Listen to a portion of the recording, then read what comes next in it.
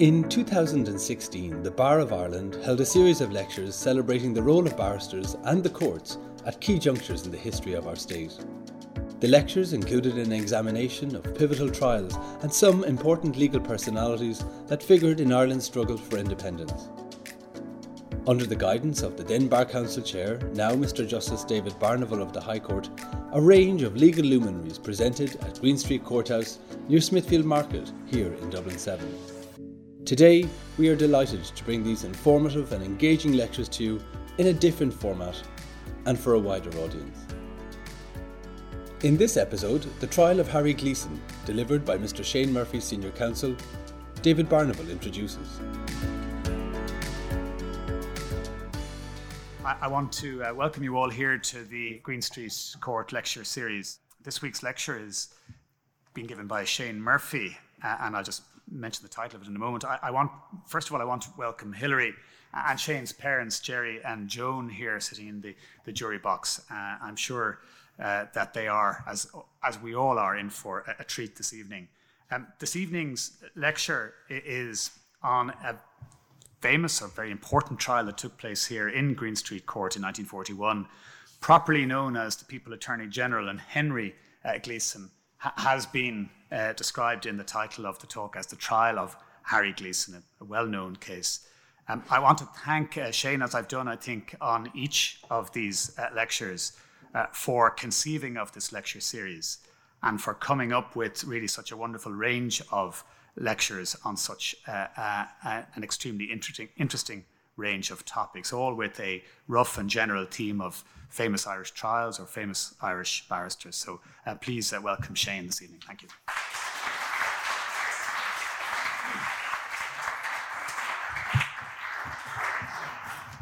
Chairman of the Bar Council, colleagues and friends, it's a real honour for me to speak here this evening in relation to the case of the trial of Henry, otherwise known as Harry Gleeson, a case which resonates from events which really took place essentially in 1940, but the trial itself took place in 1941 in this courtroom. And it's an unusual trial with some very unusual features, but as we progress through the story of the trial, I think you will see that it's one which has lessons which are relevant today and into the future for future trials as well. In 1940, the world was a very different place. Europe was very different to the way it is today. Britain stood alone. Most of Europe was under German domination with the exception of Norway and Switzerland. But apart from that, life in rural Ireland during the emergency was frugal, simple, Spartan, but relatively peaceful. At the same time, there were difficulties experienced by the forces of law and order at the time. We'll be familiar with the upsurge of IRA activity in the early 1940s. The need to deal with that activity was addressed by the government with great severity at the time. But the focus of this lecture goes to County Tipperary, to a small location near New Inn in County Tipperary called Marl Hill. And in 1940, Henry, otherwise known as Harry Gleeson, lived there. And he lived with his uncle, John Caesar, and his wife, Bridget. His uncle and his wife had effectively welcomed Harry into the home, and he had worked as a farm manager for them for nearly 16 years. He was a person with no previous convictions. He was a lively, sportive, active person within the local community, a person of good standing. Mary McCarthy was the same age as him. She was aged 38, and she lived in very simple conditions in a two-roomed cottage surrounded on three sides by the Caesars farms. She was a very unusual woman for the times in which she lived. She was the mother of 7 children, and she was unmarried. As we'll see later on, that became the central feature of the Garda investigation into the circumstances surrounding her death. One of her children, Peggy, the last, had died in May of 1940, a few days after being born, but the other 6 children lived with their mother in very poor conditions. And on the 21st of November 1940, which is a Thursday, Harry Gleeson made contact with the Gardaí in New Inn. He came to them and said that he had been walking through his uncle's lands. He had come to a ditch. He had looked up over the ditch and had seen the body of a woman who appeared to be lifeless in the field, and there was a small black dog beside the body. He turned and went back to the Caesar's house, told them about his discovery, and then walked to New Inn to tell the Gardaí about his discovery. And the Gardaí then drove him back to the location. And when they got there and climbed over the fence, they found the body of Mary McCarthy, who they recognised almost immediately. And her body had been laid in a very particular way, which I'll describe in a moment. But one of the particularly savage features of the killing was that her face had been blown away. And the Gardaí examined the body, and in the course of a subsequent Garda report, the Gardaí said the body was lying on its back, almost parallel with the fence, the right side being nearest the fence. The head was facing south and was about 1 foot from the base of the fence. The body was fully clothed, even to a cap, and the clothes were in no way disarranged. The right foot was crossed over the left foot. The legs were fully extended. The right hand and the arm were bent backwards in a semicircular position around the head. The left arm was extended by the left side. The face was blown away, and there was unmistakable signs of gunshot wounds on the neck at the left side. There was a cartridge wad line in the open wounds and a second wad about 6 inches to the left. But the Superintendent O'Mahony, who will play a very big role in the story of this case, noted in his own words, the covered portion of the body which I touched were fairly warm. He also noted in the course of his report, quote, the remarkable tidiness and the arrangement of the clothing and by its temperature. The outer clothes on top of the body were completely dry, except for a slight dampness on the left stocking, where it was in contact with the ground, and on both stockings where they touched each other at the crossing of the legs.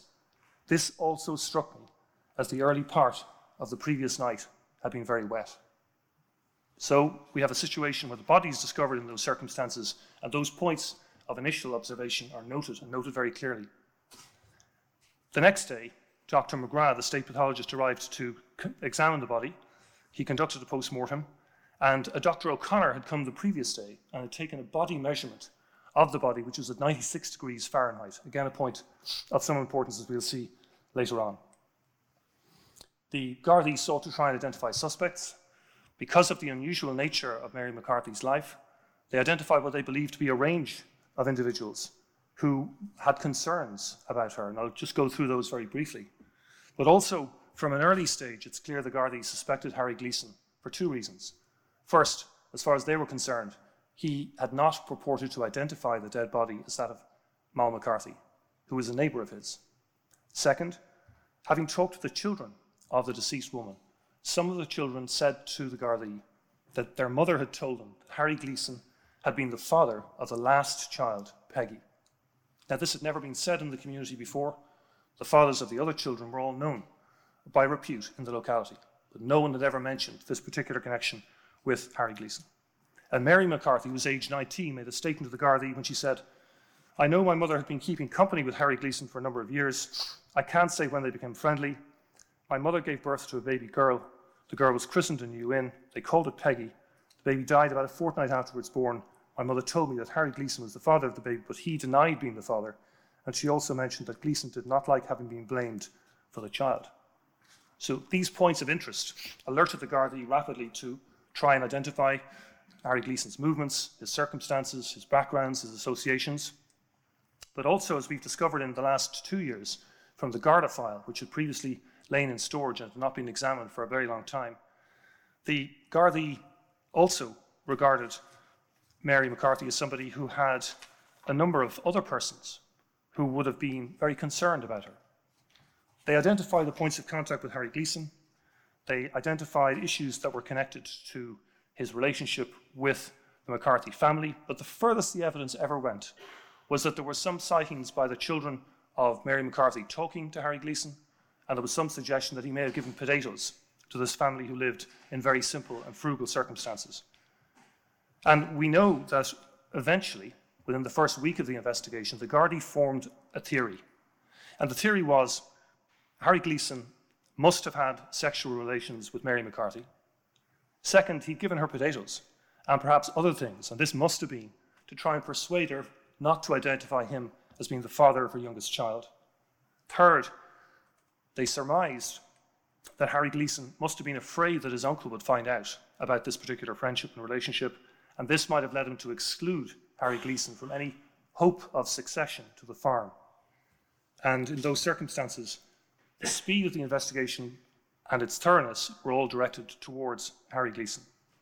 And the Gardaí at the same time had information, again, which has come to light more in the last 2 years, which has tended to show that the Gardaí also recognised that there were a significant number of people who were her enemies. In the course of one of the statements, the superintendent said, Mary McCarthy was, in his words, somewhat gaumish and simple. She always had the idea that the father of one of her children would marry her. She never went out with more than one person at a time. But one by one, the fathers of her children became married themselves, and they lived in the area. And the Gardaí went on to note, and this is an interesting phrase from it, the presence of Mom McCarthy was an annoyance to many in the parish of New Inn. Although her children were baptised and registered under the name McCarthy, she told them as they grew up the names of their true fathers by different men. But for some reason, she kept the name of the last child secret and never said it to anyone else. It was no wonder, therefore, that the men whose names Moll had mentioned and their relatives would be anxious to have the mother, at least, if possible, the whole family, out of the way. And then they went on to say, the young McCarthys were beginning to grow up. They were showing a resemblance to their half-sisters and brothers who happened to be born in wedlock. The suspect for these crimes was A, the father of B, and they went on to look at these different issues. But eerily, the Gardaí realised that these young children were now growing up in a community where they began to resemble more and more their fathers, and this was a source of distress to the settled members of the community. The Garda file also showed that in 1926 there had been an attempt to firebomb the McCarthy house and the next house so that there would be no alternative for them to move into. That was arrested just in time. It also demonstrated that one of the fathers of the children had attempted to sexually assault another child in the family, had been interrupted by Mary McCarthy, who'd made a complaint, and as a result, that man was prosecuted and went to prison for 12 months. And he'd just been released in 1938. So there were no shortage of people within the area who were enemies. And the Gardaí said this in their report. They said, the range of Moll's enemies is therefore very wide, but try as one might place suspicion elsewhere, it comes back to the father of the last child, whose name Moll concealed to all outsiders, provided, of course, the man has sufficient reason to commit a foul murder to enforce silence. Harry Gleeson is such a man. The Gardaí consider that they'd eliminated all of the other fathers as suspects because of their movements, though curiously, they don't seem to have spent much time examining the other possibility, that this was some form of a punishment shooting. In particular, the shooting of the face is very much akin to mafia-type punishment shootings, where in addition to inflicting death on the victim, a message has been sent to somebody else by the defacing of the deceased body. And in those circumstances, it's important for us to recognise that this was a situation where Mary McCarthy was a good mother. We know this because there were not just one, but two attempts to take her children and transfer them into industrial schools. These were applications to the district court in the late 1930s and early 1940s.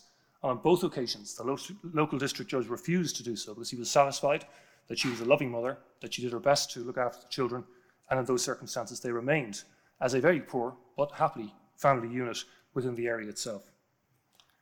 In effect, the Gardaí identified after 5 or 6 days, and after having taken several statements from Harry Gleeson, that they believed that he was the person responsible, and he was charged with the murder of Mary McCarthy and brought before the district court and remanded in custody. And that custody situation was extended into December, and then depositions were fixed in the district court in January. But again, now we know from documents recently discovered that as all the statements were collated, and it's very impressive when one looks back at that period in time to see how fast, how thorough, and how rapidly the statements were put together by the police.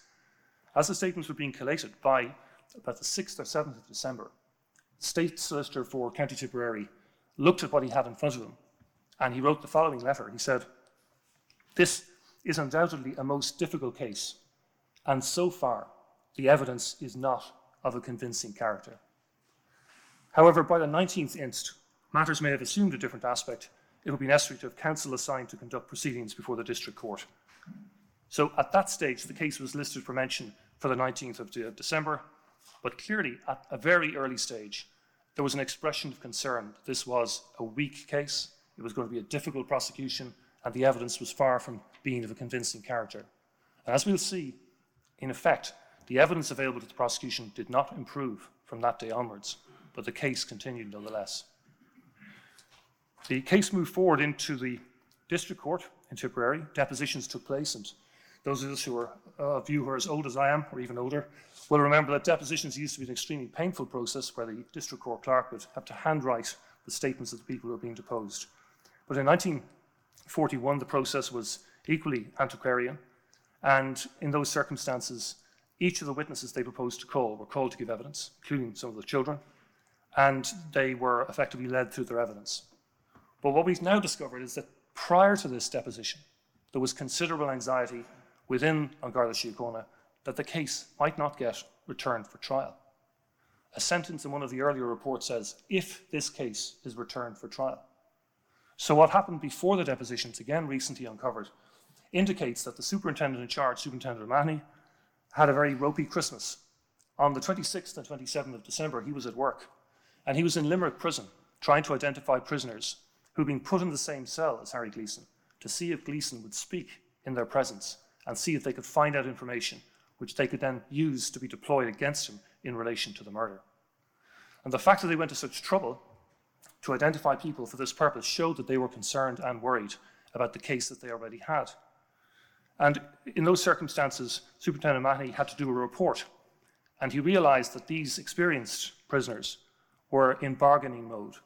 They said they would talk to the Gardaí if the Gardaí would help them in relation to their investigation. So, in the course of his report, he said, number one witness was in a purely bargaining mood. I had nothing further to do with him. Apart altogether from his character and the charges that are pending against him, he would be the most unconvincing type of witness. He is shifty and unreliable looking. In relation to the second potential witness, he said, he would make a good witness, except for his character. He has been convicted of housebreaking in England and twice in this country, and is presently awaiting a trial on charges of horse stealing. But it didn't stop there, because we know that even after the deposition, Superintendent O'Mahony was still looking around for anybody who'd been in prison in Limerick who might be able to give evidence to support the prosecution.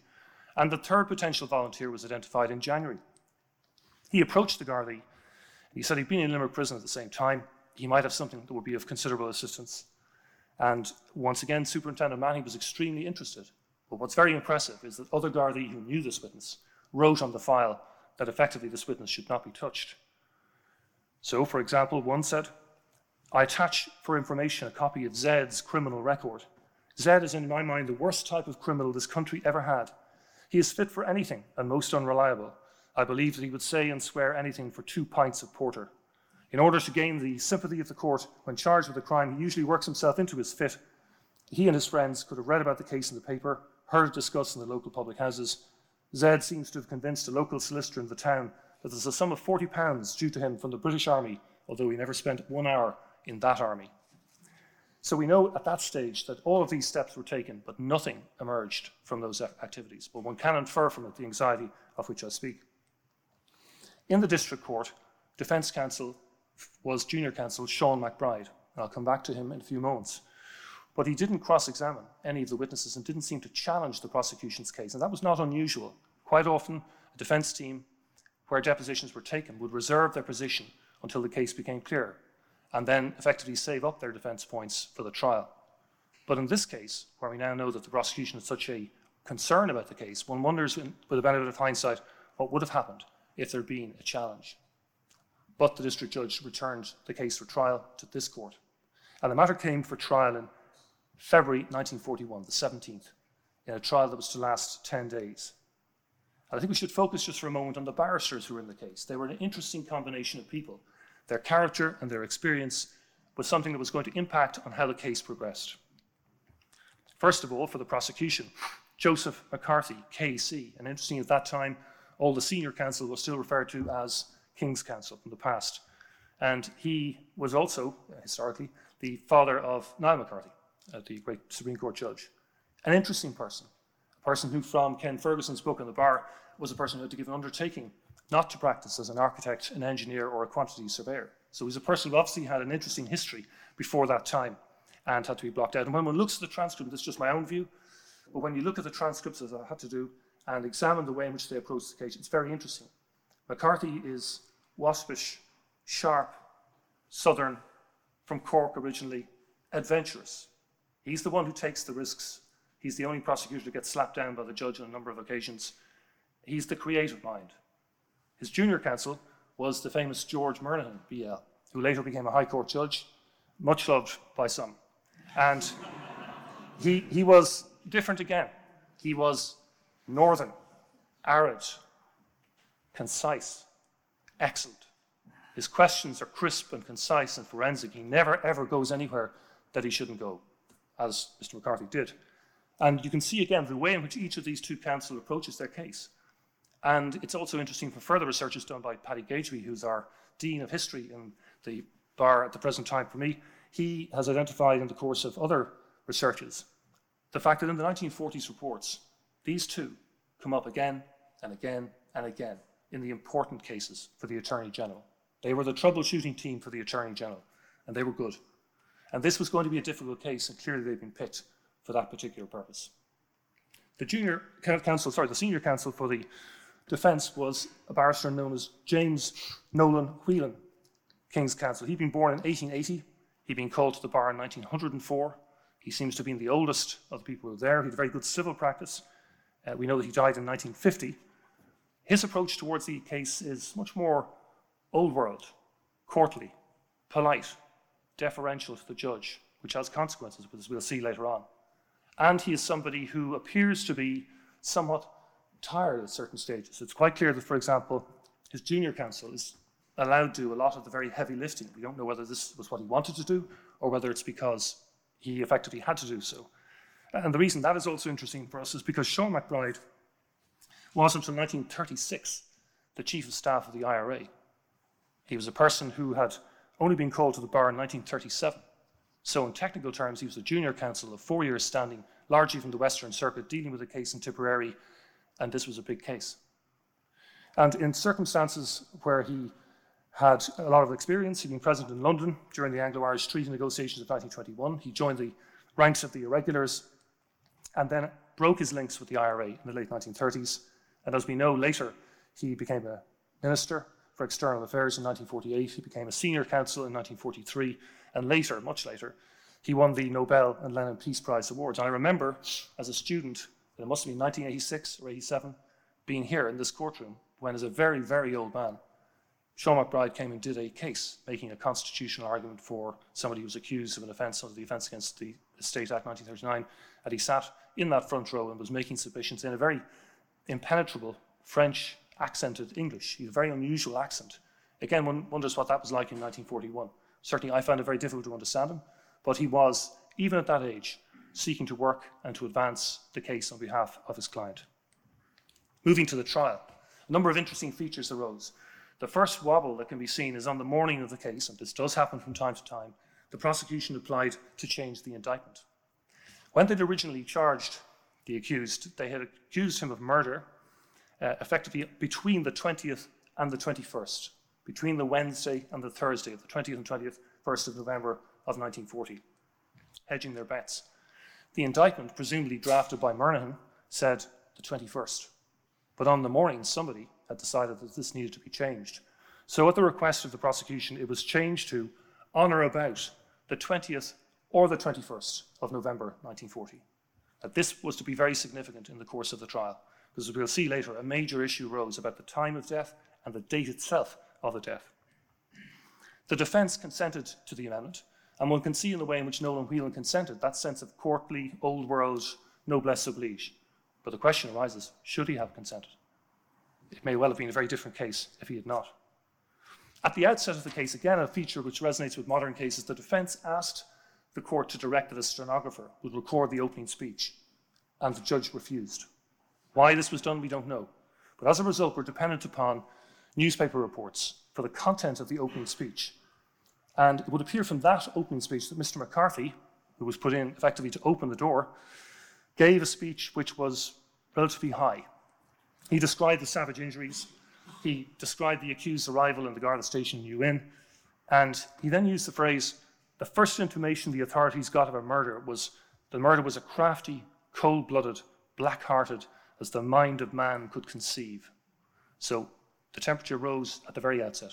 This was the darkest of cases, and the jury were given that impression from the very beginning. The prosecution also emphasised the fact that the defendant had initially denied recognising the victim or the dog. They said that this was one of many steps taken by him to conceal his role in the commission of the crime. They suggested that he had ambushed Mary McCarthy, that he was the person responsible for shooting her, that his uncle had a gun of the same type, that his uncle had cartridges of the same type that were used in the course of the killing. And they said In addition, the prosecution would show that there was an association between the deceased and the accused, which was immoral. And in those circumstances, they went then into the details of the evidence. And they said that Mary McCarthy had left her house around 6:30 p.m. when it was dusk, had said goodbye to her children, had given them a meal, and headed off into the sunset. At the same time, a neighbour, a man named Hennessy, said he heard 2 shots being fired. He was about a quarter of a mile away, around the same time.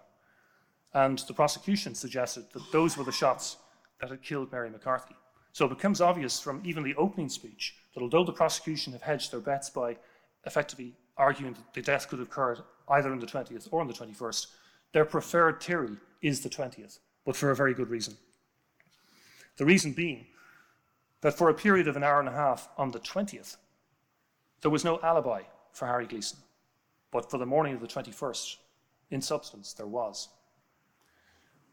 Moving to the trial itself, as the evidence began to be led, a number of key issues arose. They also arose at a later stage as well. Just taking those issues in turn. The first issue that arose was the time at which Mary McCarthy had died. And Dr. O'Connor, who being the first doctor to examine the body on the 21st of November at 1:15 p.m., took a temperature of 96 degrees Fahrenheit. And he effectively then was the first person to carry out a measurement that was relied upon by the state pathologist. The state pathologist was Dr. McGrath, a very experienced witness, and he said that at first, from his post-mortem examination, that this was all consistent with Mary McCarthy having been murdered on the evening of Wednesday, the 20th of November. And yet the problem arose to the prosecution. How could this be, where the body was still warm on the morning of the 21st? Dr. McGrath suggested that if he applied the concept of rigor mortis and took into account the length of time that took to give effect, that the killing could have taken place 10 or 20 hours before Dr. O'Connor's examination. Now, he was cross-examined painstakingly by McBride, thorough, detailed, and very effective cross-examination, and he made a lot of concessions. The defence signalled they were going to call a Dr. Flood, a very renowned surgeon in Dublin, who would challenge some of the evidence put forward by the prosecution. And fundamentally, in the course of that particular cross-examination, Dr. McGrath, as a good, expert, independent, professional witness, agreed with a lot of the questions that were put to him.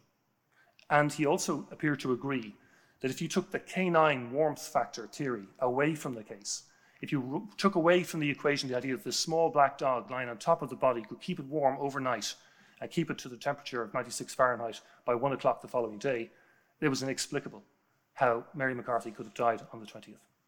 So major inroads were made into the theory that the prosecution had put forward. He also gave evidence that the body was dry.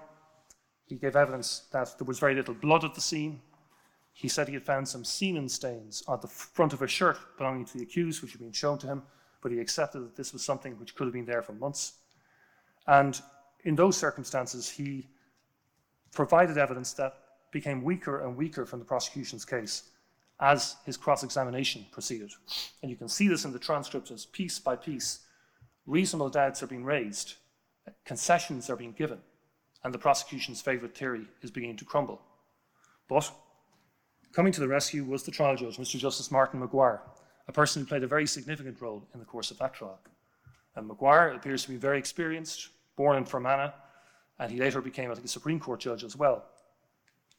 But as the prosecution's medical evidence was sinking, he leaned forward and asked a very pointed question. He said to Dr. McGrath, from your post-mortem examination, was there anything inconsistent with this woman having been shot between 6:30 and 7 on Wednesday, the 20th of November? And the doctor said no. But the craftiness of the question was effectively to say, ignore all he's just said, focus on your own post-mortem examination.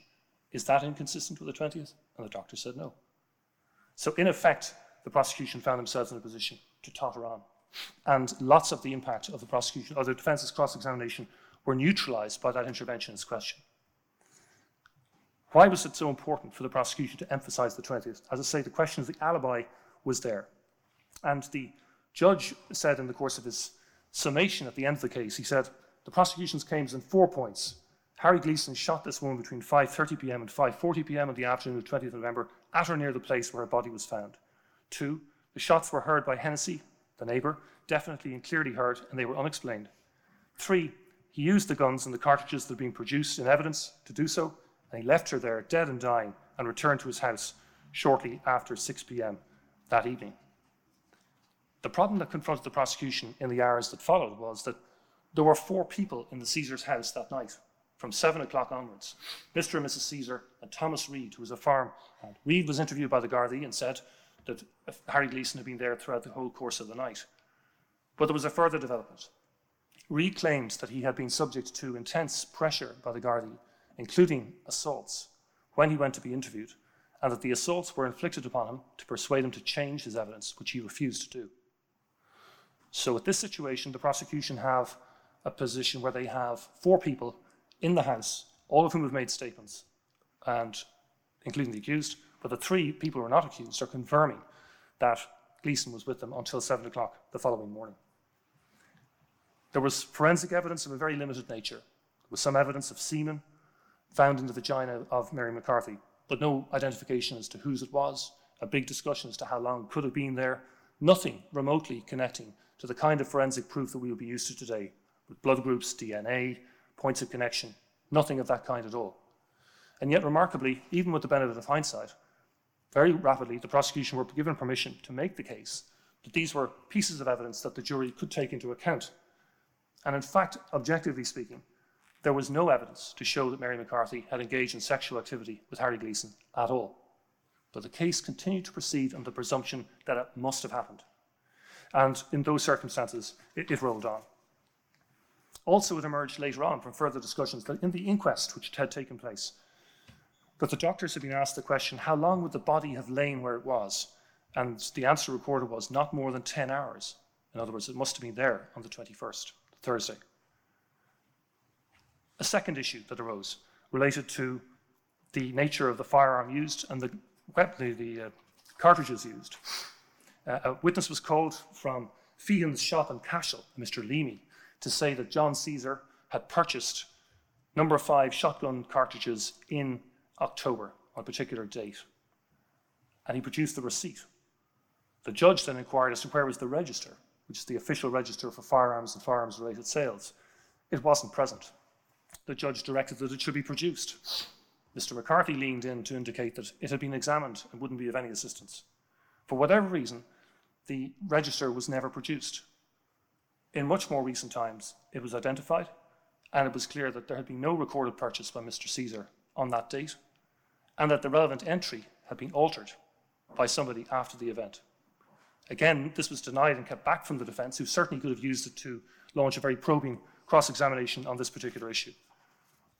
And in those circumstances, what's striking about this evidence, compared again to a prosecution any time in the last 30 years, is that the prosecution proceeded on the basis that there was a shotgun in the house, the defendant would have had access to it if he wanted it, it was of the same type as the one that was used in this case, not that it was the same gun, so it must have been the same gun, and it must have been access afforded to the accused in those circumstances. And again, a huge level of presumption and supposition seems to have dominated and actuated the way in which the case proceeded. The third issue was the issue of the children. And the children were in a very pitiable and difficult situation, not just because of the tragic death of their mothers, but they now suddenly found themselves pitched from this remote hamlet in County Tipperary, from this simple agrarian life that they'd led, and found themselves here, and found themselves being interviewed by the police, and found themselves dealing with all the trauma of that process. And the Gardaí were worried. We now know that the guards, in the course of their own assessment, identified the witnesses in terms of a pecking order. Mary McCarthy, aged 19, was assessed as, quote, a poor type of witness. Patrick McCarthy, aged 15, was assessed as being a poor witness. In the words of the statement, he too is not a good witness.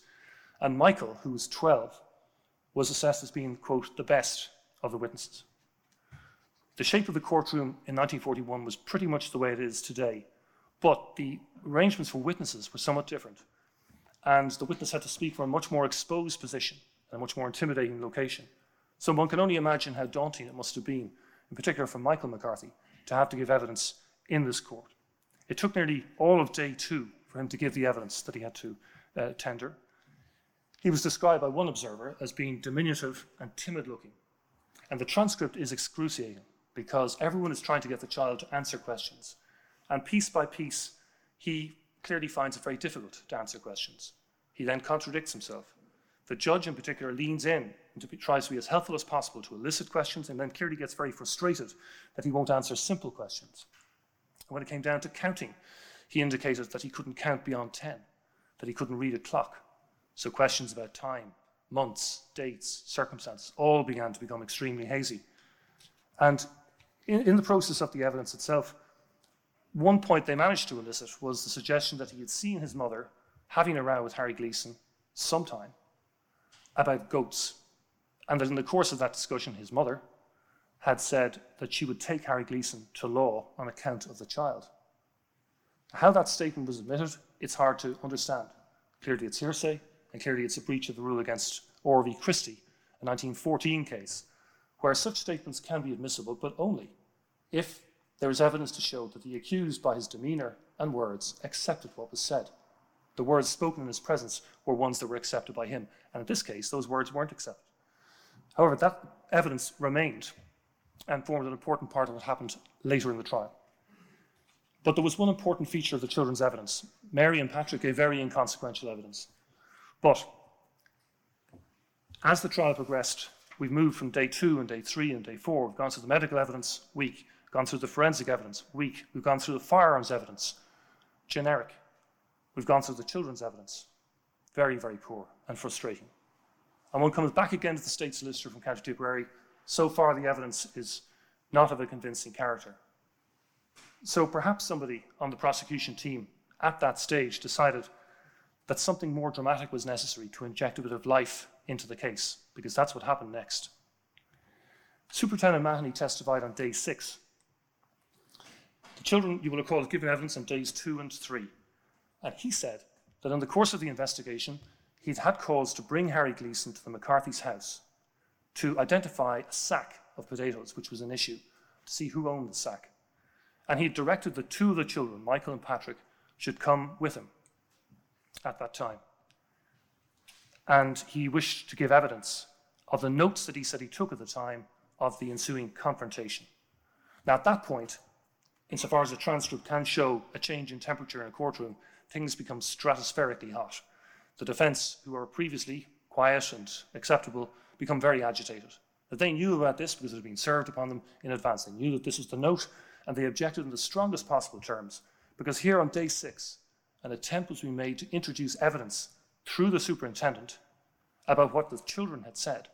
But the children themselves, who were witnesses in the case, had given no evidence about this at all. And we'll see later on that the prosecutor who examined them, Murnahan, did the correct thing. He asked the questions only as far as they were permissible and admissible, and then stopped. But now on day 6, there's an attempt to introduce this confrontation. There was an objection. The objection was very rapidly rejected by the trial judge, who allowed the evidence to proceed. And again, when the superintendent went to give his evidence, he was cross-examined very vigorously about how he'd taken down these notes. And it emerged in a very uncomfortable cross-examination from his point of view that he lost his original notes or abandoned them. He'd made up the documents later on. The documents he was relying upon in court were not the actual contemporary documents. He hadn't heard all of the discussion, but ultimately this was what had taken place. And the extracts from the confrontation, if you bear with me, are important because these are examples of the questions that were said. So the superintendent said this: Michael McCarthy had confronted the accused and said, "What are you looking for, Harry?" Harry Gleeson made no answer. Then Michael McCarthy said, "What are you looking for, Harry?" And Harry Gleeson replied, "The bag that was taken off the pump." Michael McCarthy said, "What about the bag my mother gave you on Tuesday?" Harry Gleeson replied, "I got no bag from your mother on Tuesday." Michael McCarthy then said, at the same time pointing his finger at Harry Gleeson, "You did, you did, you did," and something else which I couldn't remember. At that point, I took out my notebook and began to take notes. Then Harry Gleeson said, "Tuesday evening? What time?" Michael McCarthy said, "Did she not tell you that she gave you a bag sometime on Tuesday?" Harry Gleeson replied, "I wasn't speaking to your mother, high or dry, on Tuesday." Michael McCarthy said, "You were. She gave you a bag, but don't be telling lies." "She did. She gave you a bag. She went out on Tuesday night to get the potatoes from you because you were to give them to her and the old people were in Cashel." Harry Gleeson said, "How can you prove that?" Then Paddy McCarthy said, "You were the father of the last child, Harry. My mother told me." Harry Gleeson said, "People can tell lies. Your mother could be telling you things, or it could be other people." Michael McCarthy said, "You were the father of the last child. You were. And Michael McCarthy became angry at this time. Harry Gleeson addressed Paddy McCarthy and said, "Had I ever an angry word with you, Sonny?" And Paddy McCarthy said, "You had not." And Michael McCarthy said, "No, but you had with my mother when she said you were the father of the last child." Harry Gleeson said, "Who was to prove that?" Paddy McCarthy said, "My mother said it." And then Gleeson said, "Your mother was a liar. The Lord have mercy on her soul." So all of this dramatic evidence is introduced to have an effect of the most prejudicial kind on the accused, contrasted with what was asked of the children on day 2. Merlin said, "After you picked out the bag for Sergeant Kelly, were you asked to pick out a bag by Superintendent Mahoney?" Answer, yes. Was it the same bag? Yes. Question 615, did you often have potatoes to eat? Answer, yes, sometimes. No more questions. So the witnesses have been there, they could have been asked those questions, and they weren't. Why was this? And one is left with the impression that somebody somewhere took a conscious decision not to ask them questions about these issues. Was it because the McCarthys wouldn't agree with what the Gardaí said? Or was it because the Gardaí didn't want any exploration and cross-examination of how it came to be that the children had made statements incorporating these particular pieces of information? It's also important to note that in the district court, Michael McCarthy had been asked a question about this particular date, and he said, "When I was leaving, I don't remember what I said to Gleeson, whether what I said was friendly or not." So they knew that the child had previously declined to swear to this particular information, but they still sought to introduce it. What effect did this have? Well, the intended effect clearly was to show, 1, that the McCarthy children were angry with the accused, 2, that they believed he was a liar, 3, that they believed he was going to meet with their mother on the night of the 20th of November and that he'd met with her the previous night, 4, that they believed that the meeting was to have taken place at a particular location, and 5, they believed, because their mother had told them, that he was the father of the last child. So there are shades in all of this of the famous Lyndon Johnson stratagem, where he was told that one of his political opponents might be, was suspected to be homosexual in the 1950s in America. When the investigators came back and said, "Mr. Johnson, this doesn't seem to be true," he said, "Let it out and let's see him deny it." And his unfortunate opponent therefore had to deny this vigorously in the public domain and was damaged accordingly. Now, at this stage in the case, the judge was allowing this information be provided in those circumstances. The defence clearly felt very sore about this and thought that this was some kind of a stunt. And later on, Mr. Sean McBride, in the course of his speech, complained about this and said this was totally unfair and he believed it had been engineered. Well, as we now know, he was more right than he knew. Because in the course of the Garda files, which were discovered again in the last 2 years, deep in the file is a statement from January 1941 from another guard. His name is Garda Connolly. And in the course of his statement, he has made it for a purpose that doesn't seem to be clear, obviously to explain something to someone. The statement seems to have been disclosed to the defence. It's never referred to at the trial. Connolly's existence is never acknowledged by the superintendent when he gives evidence about the confrontation. But this is what he has to say. And perhaps if you bear with me, I'd like to read this statement in this court, because it wasn't read then, and it should have been. He said, "I remember the 26th of November 1940. On that day, I was on duty near the house of the deceased woman, Mary McCarthy. I was in conversation with their sons, Patrick and Michael McCarthy, with whom I had acquired some degree of friendship and confidence. Having heard from some members of the investigating party that Harry Gleeson was being taken to the McCarthy's abode for the purposes of identifying, if possible, a bag, alleged by him to have been taken or possibly taken from a pump in Caesar's Field by one of the McCarthy family, I instructed the McCarthy boys to ask Harry Gleeson the following questions as soon as the search of McCarthy's house had begun. A. 1. What were you looking for, Harry? 2. What's the bag that my mother gave you for the potatoes on Tuesday evening? 3. Didn't you tell her to meet you at the dugout field on Wednesday night for the buttered potatoes? 4. What happened when she went to meet you, Harry?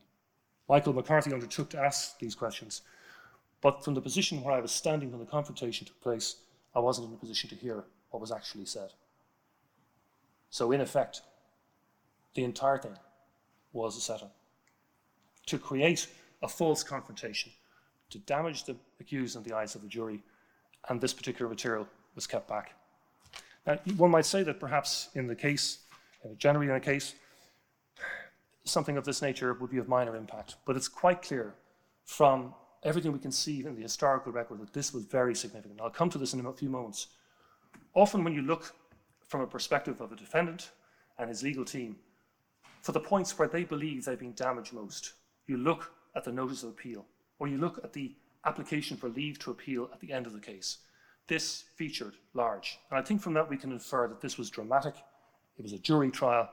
It left a lasting and lingering impression within the court itself, even though at a later stage, the trial judge, clearly recognising that he had gone too far by letting it through, did say to the jury, well, this didn't indicate evidence of paternity. But the impact of the evidence was such it should never, ever have been admitted. And in those circumstances, that represented a very significant feature in the case itself. The last feature. In the course of the trial, as it came to an end in terms of the prosecution's case, it became apparent that the prosecution were not going to call the Caesars. So they'd called Thomas Reeve, who they believed to be a hostile witness, but he supported Harry Gleeson's position and did not give evidence hostile to his position. Mr. and Mrs. Caesar weren't called to give evidence at all. And this has also been an abiding mystery. The defense didn't call them either, which became a point at the end of the trial.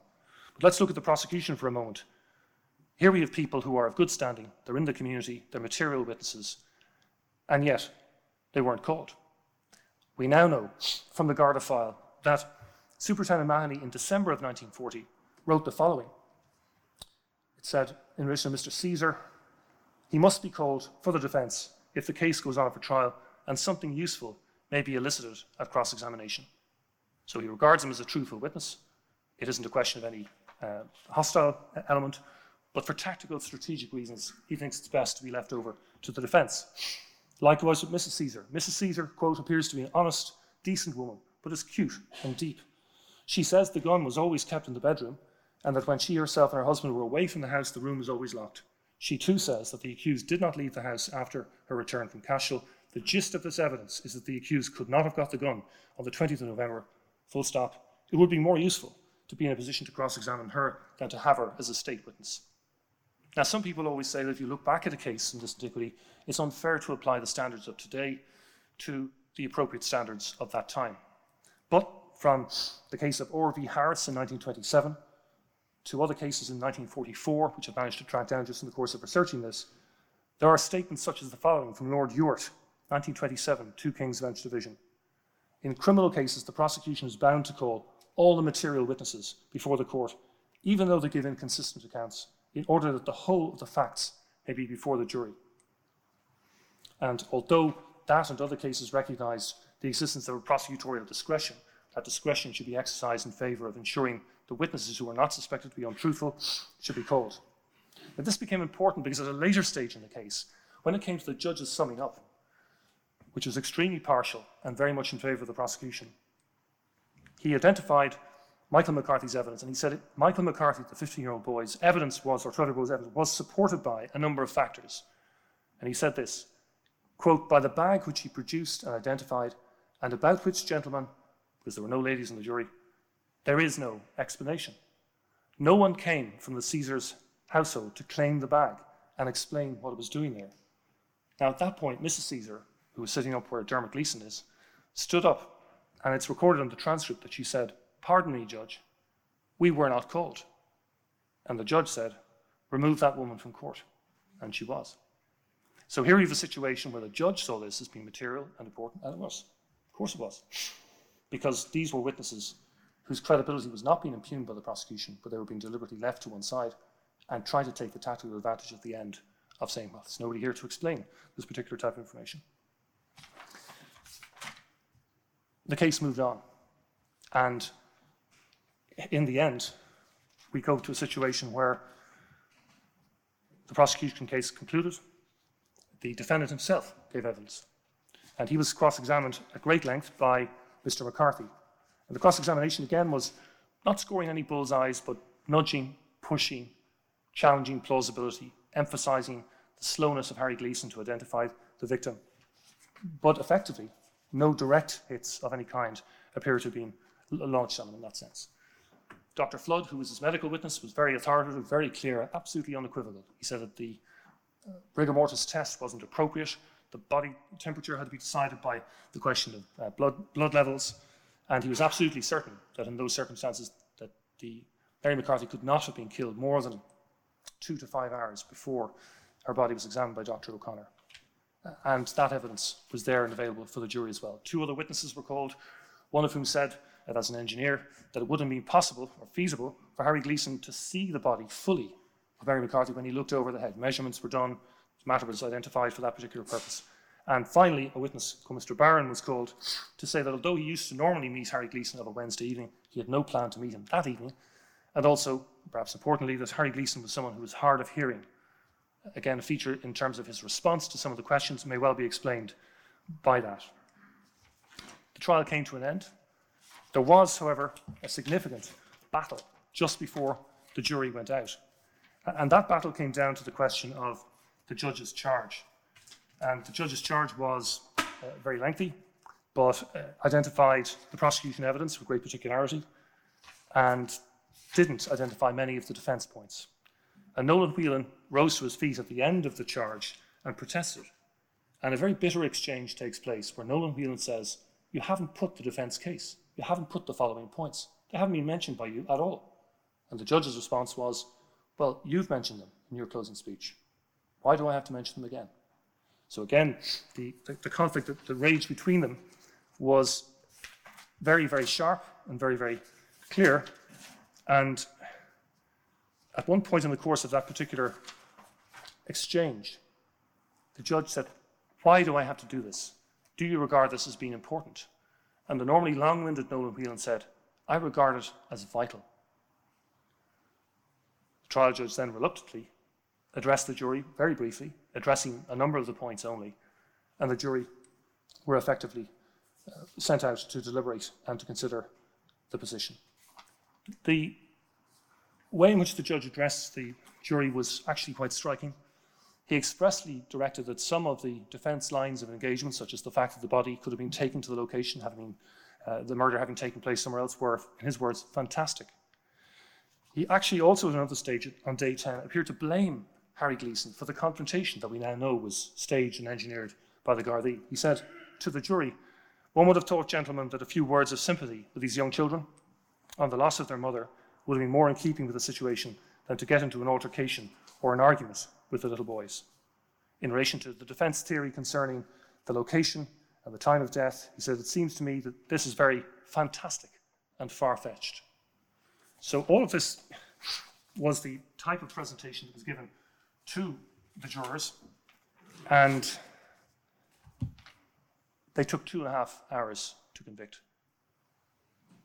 And when they returned with a verdict of guilty of murder, they put in a rider, which did occur from time to time at that stage, a strong recommendation to mercy. And the trial judge told them that this rider would be brought to the attention of the relevant authorities. And in those circumstances, he turned to the accused and he asked him whether there was any reason why the sentence of death should not be passed. And at that point, the defendant said something he'd said at every stage of the process. He had a particular formula which he deployed, and he said, "I had neither hand, act, or part in it." Then Mr. Justice McGuire pronounced the death sentence, and the date for execution was fixed for the 24th of March of 1941. And before he was taken to Mountjoy Prison, the accused would have heard his counsel effectively protesting to the judge about the way in which matters had proceeded. And in the course of that application for leave to appeal, he set out the issues that he considered to be very important. And very briefly, from the defendant's point of view, at the end of this trial, number one was the confrontation. It should never have been admitted in evidence. And in my opinion, it shouldn't have been. Secondly, there was a failure by the trial judge to put the defence case to the jury in relation to the alleged immoral association between Ms. McCarthy and the accused. There being no evidence to support that process at all. Third, the trial judge had failed and had refused to mention to the jury the fact that the deceased's clothes were dry when Dr. O'Connor visited the scene. Fourth, that the judge failed to put the entire defence case to the jury. And then the fifth one, unusual for its time, and I think unusual today. And I quote from Mr. Nolan Whelan, where he said, "By the nature of the questions asked by your lordship when various witnesses were giving their evidence, your lordship clearly indicated to the jury that you believed in the guilt of the accused." And Mr. Justice McGuire replied, You don't specify the witnesses or the questions. And then he says somewhat archly, but there was no objection at the trial to any of the questions I asked of any witness. Is that all? And then refused the application. So in those circumstances, the trial judge, one might infer, had seen that there had not been an objection to his manifold questions throughout the course of the trial. Coming back to my point about the identification of the character of the defence counsel as being courtly or deferential to him. But he certainly took full advantage of it. I think it's fair to say, certainly from my reading of the evidence, that Mr. Justice Maguire never lost an opportunity to ask questions that were helpful to the prosecution. And this became a feature in the course of the case itself. The accused was therefore sent to Mountjoy Prison. The matters then moved very rapidly to deal with the appeal. And it's clear from all the available documentation that the defence teams were very agitated about the situation. So documents were drafted rapidly, a notice of appeal was prepared, the case was sent to the Court of Criminal Appeal, and the sentence was, or the death sentence was put back. The appeal was then listed on the 31st of March, and it finished on the 3rd of April. It was a 4-day appeal in the Court of Criminal Appeal. And the judges there were Chief Justice Timothy Sullivan, Mr. Justice Conor Maguire, and Mr. Justice Henry Hanna. Nolan Whelan did the first 2 days of the appeal, dealing mostly with his attack on the trial judge's conduct of the trial. And Mr. McBride then dealt the 3rd day with elements of new evidence which had been put forward. Because after the case was over, 2 local witnesses came forward and said, well, actually, we'd heard shots fired on the morning of the 21st, the Thursday. And their statements were compiled and they were submitted to the Court of Criminal Appeal. And again, what limited record there is from the Court of Criminal Appeal shows that that court dismissed the appeal pretty rapidly and took the view that the judge's interventions were not as portrayed by the defence, but if the defendants had any protests to make about the children's evidence or other matters, they could have had them recalled, and they hadn't done so. In relation to the Caesars, that they could have called the Caesars, but they hadn't done so, and the door was shut very rapidly. And what's interesting, I'll come back to this point in a moment, Chief Justice Sullivan was the presiding judge, and in the case there was a significant issue about the introduction of statements made by third parties in the presence of the accused. It doesn't seem to have formed any clear part of the process at all. But this is what the court said in the final part of its assessment. It said, the Court of Criminal Appeal, is of the opinion that no reasonable jury should be influenced by the evidence of Maloney and Common, the 2 new witnesses, in arriving at the conclusions at the time at which Mary McCarthy was murdered, and the appeal was dismissed. Now the execution was set for the 23rd of April. And by this stage, the options were running out. The next line of appeal was to seek a certificate from the Attorney General to try and go to the Supreme Court. Within 24 hours, that was rejected. Again, there are documents showing the detailed legal arguments being put forward by the applicants. In particular, they listed 25 matters where they claimed the trial judge's charge was defective, and they identified a number of other significant flaws in the case. Final throw of the dice was an application for a reprieve. A petition was put together. 7,000 signatures were gathered. The Taoiseach was lobbied on the issue, and the Cabinet were effectively convoked to consider this point because the date for execution was coming closer and closer. Now, at this point, we've now also discovered some other documents which perhaps cast a light on the process at that very critical stage. Superintendent Mahoney appears to be asked to prepare a report for the Department of Justice, which would then be effectively transmitted in some form to the Cabinet in relation to whether or not the defendant should be given a reprieve.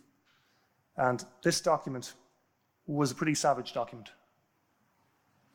He said things like, "Though never charged with an offence since the establishment of the Gardaí, his mother was a noted shoplifter. His 2 brothers who were still believed to be pilferers only.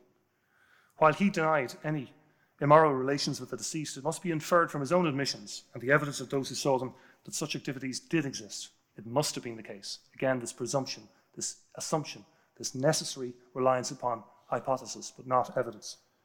And then he finally said that Gleeson is the type of man capable of committing this crime. There can be no doubt he's something of a sadist. Now, bear in mind that this is a person who has no previous convictions, and this is the Garda report going to the Department of Justice as to whether this man should be executed or not. There's more in the document which I'll spare you, but in terms of the overall tenor of the document, I think it's fair to say that the report portrayed Mr. Gleeson as a person who was nefarious and unworthy of reprieve.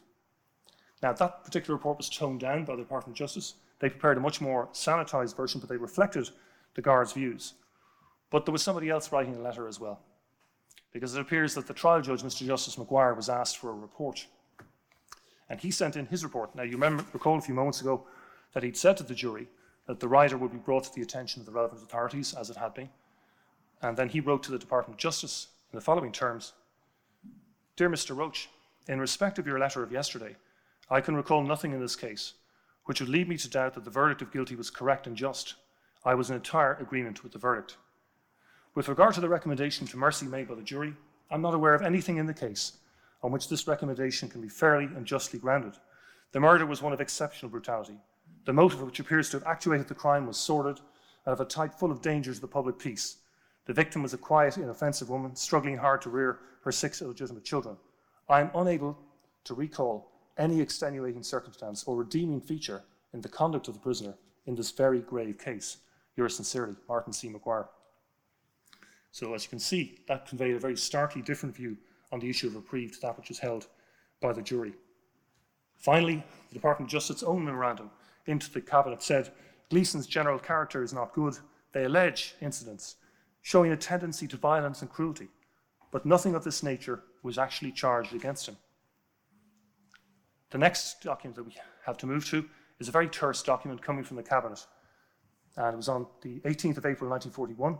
The government considered the petition, considered the case, and in a minute of that date from the Department of the Taoiseach, it was said, "The case was considered by the government on the 18th inst. It was decided that the circumstances were not such as would justify the exercise of the prerogative of mercy, and the law must take its course." And this information was communicated to the defendant's solicitor, Mr. Timoney, on the 19th of April 1941, and the execution date was set. What is remarkable looking at the documentation in this case is how fast everything happened. The murder occurs at the end of November. The arrest is in early December. The depositions are in January. The trial is in February. The Court of Criminal Appeal is March, April, and the execution is at the end of April. And there does appear to have been, from other information, a type of common law tradition whereby once a person was convicted, it was considered to be unfair to make them hang around for any length of time. So everything was fast-tracked. Everything was expedited. And a recent documentary in the BBC from the end of 2014 confirmed this fact. This seems to have been the convention that applied in those circumstances. So at this stage, all appears to be set, but there were 2 further twists. The first is that Sean McBride received a message which came from the prison on the day before the execution. And the message indicated that the prisoner was agitated and wished to see him. So he immediately got into his car and drove at high speed to Mountjoy Prison. Years later, Gerard Charlton, who was the father of our colleague Jerry Charlton and the uncle of Libby, who's junior counsel, had worked with Sean McBride for many years, and he wrote me a letter about this particular point, which is very short, but I think highlights the nature of the concerns. He described a conversation in 1960 where Sean McBride spoke to him about his deep and abiding concerns about the case. He believed it had been extremely unfair at that stage. And Mr. Charlton writes this: "Mr. McBride told me that on the day prior to the morning of the execution, he received an urgent telephone call from Mountjoy Prison, stating that the condemned man was very anxious to see him before his impending execution. It's believed that Mr. Pierpoint, who was then in the prison finalising arrangements for the execution, against that backdrop, he went instantly to the prison. He received the phone call with mixed feelings, that perhaps, after all, his client had been guilty of the murder and wanted to unburden himself prior to his impending execution. A deathbed confession, perhaps. Not so. In the prison, Harry Gleeson shook Mr. McBride firmly by the hand, thanked him for all he'd done in his defence and in the subsequent public campaign. He wanted Mr. McBride to know that he was innocent of the murder, that he'd made his peace with God, and that he was ready to meet his Maker. And he had one request, that Mr. McBride, after his execution, would continue the battle to establish his innocence of the offence of which he'd been wrongly convicted. It ended a very sad and traumatic interview. On the last day, we have a letter that was sent by the chaplain in the prison, Father John Kelly, who wrote to another person who'd been to visit the accused before he died. And he said this, and again, perhaps juxtapose this with Superintendent Mahoney's report, with some of the other evidence that you've heard throughout the case. He said, "You'll be glad, though not surprised, to know that our friend Henry Gleeson made a most edifying end today. He slept peacefully during the night, had to be awakened this morning. Before I saw him, there was a string of visitors as the warders called in to wish him farewell. The governor was the last. Then I had a short chat with him. Confession was followed by Mass, at which he assisted most devoutly and received Holy Communion. Then I gave him the last blessing, and we began to recite his favourite ejaculations. He answered these bravely, and right up to the end, I think his last words were, "My God, I love you." He has promised not to forget us who are left below, and to help us when our time comes. You will have the pleasure of knowing that your visits were greatly appreciated. I hope that you will remember me in my work. John Kelly. And then finally, the prison file discloses a memorandum of the 23rd of April 1941 from Mountjoy Prison, which states, and I quote, "Governor of Mountjoy Prison telephoned. The sentence of death passed on Henry Gleeson was carried out this morning at 8 a.m. No unusual incident occurred." At this point, the trial process had come to an end. Its consequences had been effectively achieved, and Harry Gleeson was dead. But the case was a case that always left a niggle. And it wasn't just a question of members of Mr. Gleeson's family. Even within the state system itself, over the decades that followed, various members of the Department of Justice, even one Minister for Justice, expressed concerns about what had taken place and asked for this matter to be reviewed and to be investigated. What's very interesting in the course of the research done here, and it's a very brief point, much of this case, I think, turned on this question of the confrontation and the admissibility of evidence. But I came across something in the course of research this week which is potentially remarkable or interesting, at least from a lawyer's perspective. It's a case called The People Against O'Shea. It's 1943. It's in Fruin at page 50. It's a Court of Criminal Appeal case. On the Court of Criminal Appeal bench, are Chief Justice Sullivan, who was on the Court of Criminal Appeal in the Gleeson case, and Martin Maguire, who was the judge in the trial of Mr. Gleeson. And the second issue in the case is about R.V. Christie and the admissibility of statements made in the presence of the accused. And there is an absolutely clear authoritative indication which says, a statement made in the presence of an accused person is not evidence against him of the truth of the statement. That principle was applied by the trial judge in this case, that's the O'Shea case. The conduct of the accused when these statements were made was such as would entitle the jury to say that he accepted them as true.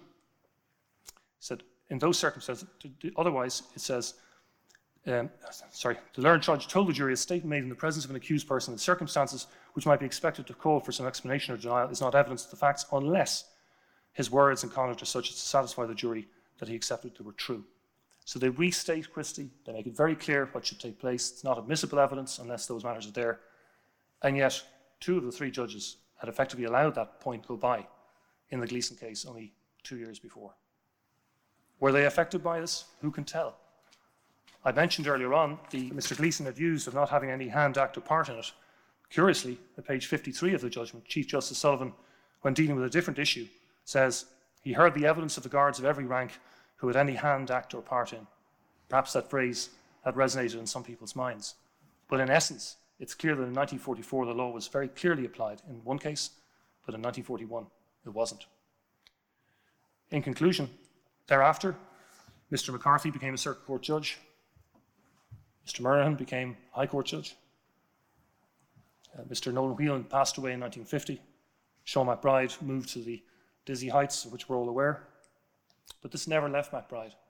It always, always haunted him. He wrote about it in his memoirs. He spoke to people on a regular basis. This was a case where he obviously had an intense, profound sense of regret. Was it something he'd done or not done? I think it would be unfair to blame the defendants' legal team in relation to the case. The transcript shows that they did their job as best they could. There is perhaps just one area where they may have been surprised by circumstance, which was that there was no protest about the increasing interventionism of the trial judge. And that was something which the trial judge noticed himself and proceeded to become more and more interventionist as time went by. The McCarthy children, sadly, found themselves back before District Judge Troy, the same judge who had declined to send them to the industrial schools, but that's where they went. And orders were made in their regard on the 9th of May of 1941. The end of that family and its united position in Tipperary. Their house fell into ruin, and thereafter they vanished into history. What does this case bear in mind for us today as barristers? Well, I'd just like to remember two people today who were very close friends of mine, Edward Cummin and Adrian Hardiman. Again, a bit like the barristers in this case, very different personalities. Edward, patrician, very learned, very wise, mostly a prosecutor, the kind of person the Attorney General would call upon when he or she was in difficulties, but wise, kindly, and a tremendous mentor. Adrian Hardiman was my old master, mostly for the defence, I think hardly ever for the prosecution. Creative, brilliant, enthusiastic. Both of these very different men, said to me and said to others, and said it in their own pronouncements elsewhere, how much they believed in the system of criminal justice which we administer and which is looked after in courtrooms such as this. How vital it is that that system is always maintained to the highest standards. How important it is to ensure that matters are proved beyond a reasonable doubt. How essential the rules, the rigour, the evidential strictures, they're there for a reason. They're there to try and protect us from error and the awful consequence of error. I remember Edward saying to me that in these cases, these capital cases in this courtroom, there was always a considerable edge, huge burden of responsibility on all the people taking part in it, particularly when death was being pronounced as it was from where I'm standing now. So in those circumstances, that vital obligation is one that we have to take very seriously every day, whether it's the district court, circuit court, high court, or anywhere else. And in this particular case, we're confronted with circumstances where a case that was described at the outset by the local state solicitor as being far from convincing, which never really changed in shape, just kept going, kept lumbering ahead, getting over every obstacle, got to the jury, end of the case, conviction, and in the appeal, the same sense of momentum once it was built up seemed to be impossible to stop. And perhaps that's where the tragedy lies in this particular case. But in all of those circumstances, whether it's Adrian Hardiman or whether it's Edward Cummin or whether it's any one of us, perhaps the case also shows that if we find ourselves in circumstances where we perceive that there is an injustice about to take place, then it is our duty and our calling as barristers to, in the words, or to paraphrase the words of Harry Gleeson, to make sure that we have no hand, act, or part in it. Thank you.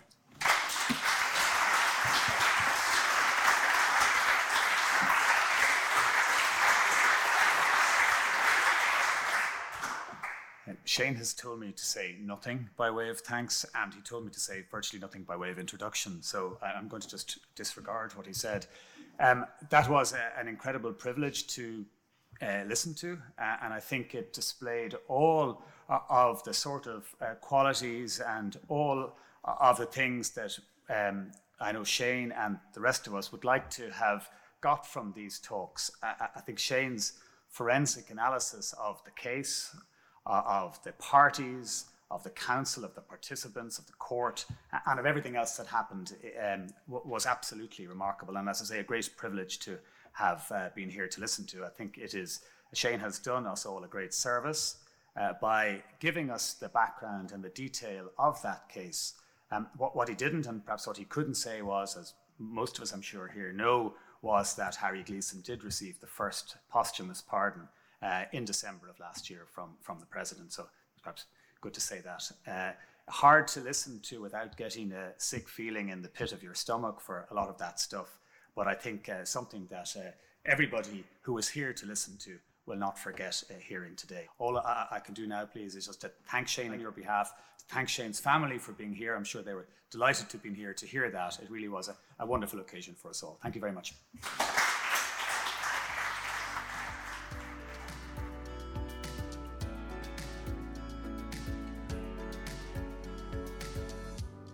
You've been listening to Shane Murphy, Senior Counsel, deliver his lecture on the trial of Harry Gleeson as part of the Green Street Lecture Series in 2016. We hope you've enjoyed it. For more of these lectures, log on to lawlibrary.ie or wherever you get your podcasts.